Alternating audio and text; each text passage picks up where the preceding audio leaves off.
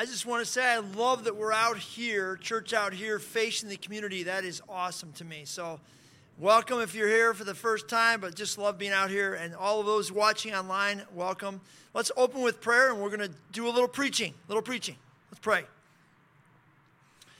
Holy Spirit, we heard this story that we've heard probably lots of times before, this story of Palm Sunday. We pray this morning, Lord, that you would speak a fresh word into our lives for right now, 2021, on this day that you have made. In your name, Jesus, we pray.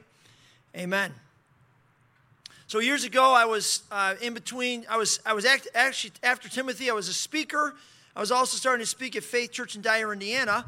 And so I would kind of speak all different places, and they had 3 services there, one at 8 in the morning, one at 9:30, one at 11 in the morning. So if you were preaching, you had to preach all 3 services. So it means I had to get up really early in Wheaton to drive to Indiana to get to this church. Well, one morning I was preaching there. My alarm went off quite late. I woke up realizing that it was 7:15. I was supposed to be there in 15 minutes. And I had a 45 or 50-minute drive to get there and a shower to take. Fortunately, there was a shower at the church. So I called the worship leader and said, hey, I just woke up. Just get the service started, and I'll be there to preach. I'll shower at church. Don't worry, I'll be there. Just get started without me. I'll be there. And I started to drive like a maniac down 294, super fast, way over the speed limit. And when I got down to Southern Illinois on Route 30, I was going even faster. And I came over the final hill, about to get to the church, and in the right shoulder of the road, there was a cop sitting there. I slammed my brakes, hoping he didn't see me. But sure enough, as I went by him, the lights came on, he pulled me over. I'm like, oh no, I'm already late, and now this darn cop is going to, keep me here for another 20 minutes. So he came to the window, and I said to him, officer, I know I totally deserve a ticket, maybe even to go to jail. I don't know how fast I was going. But here's the thing. You got to give me your ticket really quickly, or you can follow me to church. You can even bring it to the pulpit. I said, but I know that big church around the corner. I need to be preaching there literally in the next 40 minutes, and I still have to take a shower, as you can see. So whatever you got to do, just do it quickly. Let's get this over with, because I got to be on time. There's a bunch of people waiting for me. This cop just cracked up laughing. He said, I've never heard anything like this before. And he said, you just got to go. Just go. Just go preach. We'll deal with this later. I left that scene praising the Lord for my deliverance. I was free. I have been shown mercy and grace in my time of need. You know what I'm saying? I totally deserved a ticket, maybe to be in jail, who knows. But I was free, and I was going to the church praising the Lord. Now, when you read the Palm Sunday story, the people on the Mount of Olives, this is exactly how they felt. They were having this emotion of like, whoa, anticipating freedom had arrived. God was sending his deliverer. Look at Luke 19, verse 37. Reads like this.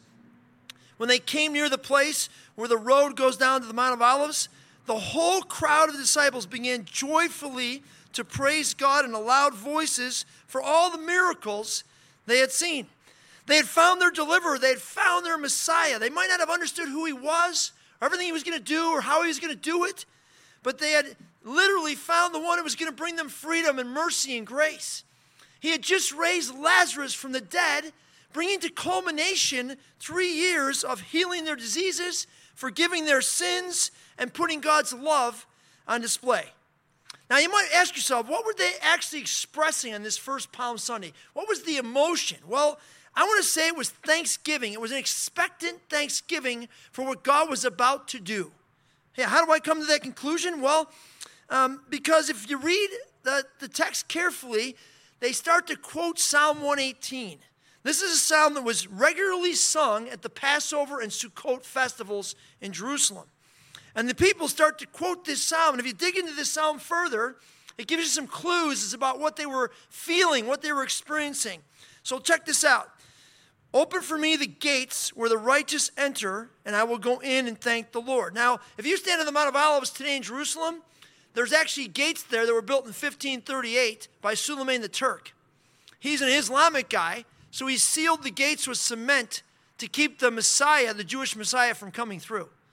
Of course, those gates weren't there then, so Jesus is heading down to these gates to go into the city, not only into the city, but into the temple. Look what it says. The Lord has done this. It is marvelous in our eyes. This is the day that the Lord has made. Let us rejoice and be glad in it. And then the psalmist continues, bless the one who comes in the name of the Lord. We bless you from the house of the Lord. The Lord is God shining upon us. Take the sacrifice and bind it with cords on the altar. You are my God, and I will praise you. You are my God, and I will exalt you. Now the reference in the middle of there, you see that there? It says, take the sacrifice and bind it to the cords of the altar. It tells us that this king that was coming was not just going to enter the city, he was going to enter the temple and offer a sacrifice of thanksgiving before the Lord. This sacrifice is described in Leviticus chapter 7, and the rabbis talk about it quite a bit. It's called the Todah. Todah actually means thanksgiving in Hebrew, and it was offered for a person's life who had been redeemed from a great danger, a great peril. The rabbis get so specific, they actually describe these perils. You could have walked through the wilderness for a long time and come out alive. You could have gone on a dangerous trip on the sea, a perilous trip, and made it through. You could have been in prison and got delivered and freed. Or you could have overcome or been healed from a death-producing disease and suddenly experienced the Lord's healing. Now, I thought this was super relevant to where we sit in Palm Sunday 2021. Because we have just come through a great wilderness for the last year. We have taken a perilous journey on a sea, I guess, of crazy disease all over the world. We have in some ways been in prison, quarantined in our own homes. And we have actually survived a perilous disease. And now the Lord is bringing about healing and deliverance from this pandemic through these vaccines, which is quite miraculous. The scientists can take credit for them if they want, but I'm going to give credit to God.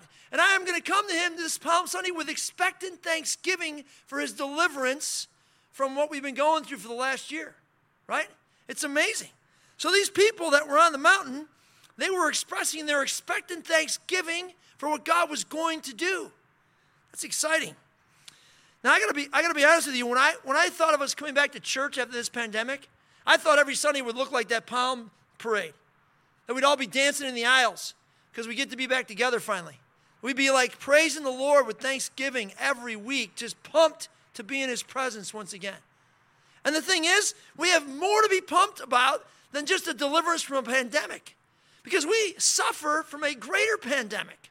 Yeah, it's the one that's loose in our hearts as humans. It's been on display. It's been on display quite a bit in the last year. It's the pandemic that causes broken families, broken hearts, and broken bones. It's a pandemic that leads us to making destructive decisions that destroy our lives and cause all kinds of chaos. It's a pandemic that leads to the bigotry and hatred and all the other stuff we've seen, right? It's what lives inside of us. And Jesus, when he comes down this mountain, he's going to go to the temple. He's going to offer this sacrifice of thanksgiving, but he's not going to offer a bull or a goat. He's going to offer himself on that altar, right? He's going to be the sacrifice. And he's going to be able to deliver us in a way no one else can from the pandemic that we all suffer from, which is this deep brokenness inside of us that we need to be saved from, delivered from. So on this Palm Sunday, I come with expectant thanksgiving that my deliverer, Jesus, can actually make me new. He can save me from myself, from my choices, from the mess that my life has become because of my own brokenness and total depravity. Now, when you find this out, when you think about this, we should be offering this thanksgiving all the time. You know what I did to that cop? I got to my office Monday morning after he let me go. I wrote him a letter of thanksgiving, and I sent it to him. And I said, sir, you have no idea how much you blessed me that day. You were a picture of Jesus giving me deliverance and freedom when I should have been and deserved to be punished. So I said, I invited him to church. I think he came the next week with his family. We got to know each other. It was awesome. This week, leading up to this holiest week of the year and this resurrection party next Sunday, I sort of challenge you to write a letter of thanksgiving to God, an expectant thanksgiving. How do you want to thank the Lord for what he's doing right now, for what he's going to do in the next few months? Right? Write that letter. Write it down. Focus on those things and be thankful. Be expectantly thankful and give him praise. Will you do that with me? All right. Amen. Let's pray together. Jesus, thank you for coming. Thank you for riding into that city years ago. Thank you for the sacrifice of thanksgiving and praise you offer to deliver us, Lord, and to make us new. We look forward to this week with great anticipation, with great expectation of the deliverance that we will experience and receive once again through your powerful resurrection from the dead. In your name, Jesus, we pray. Amen.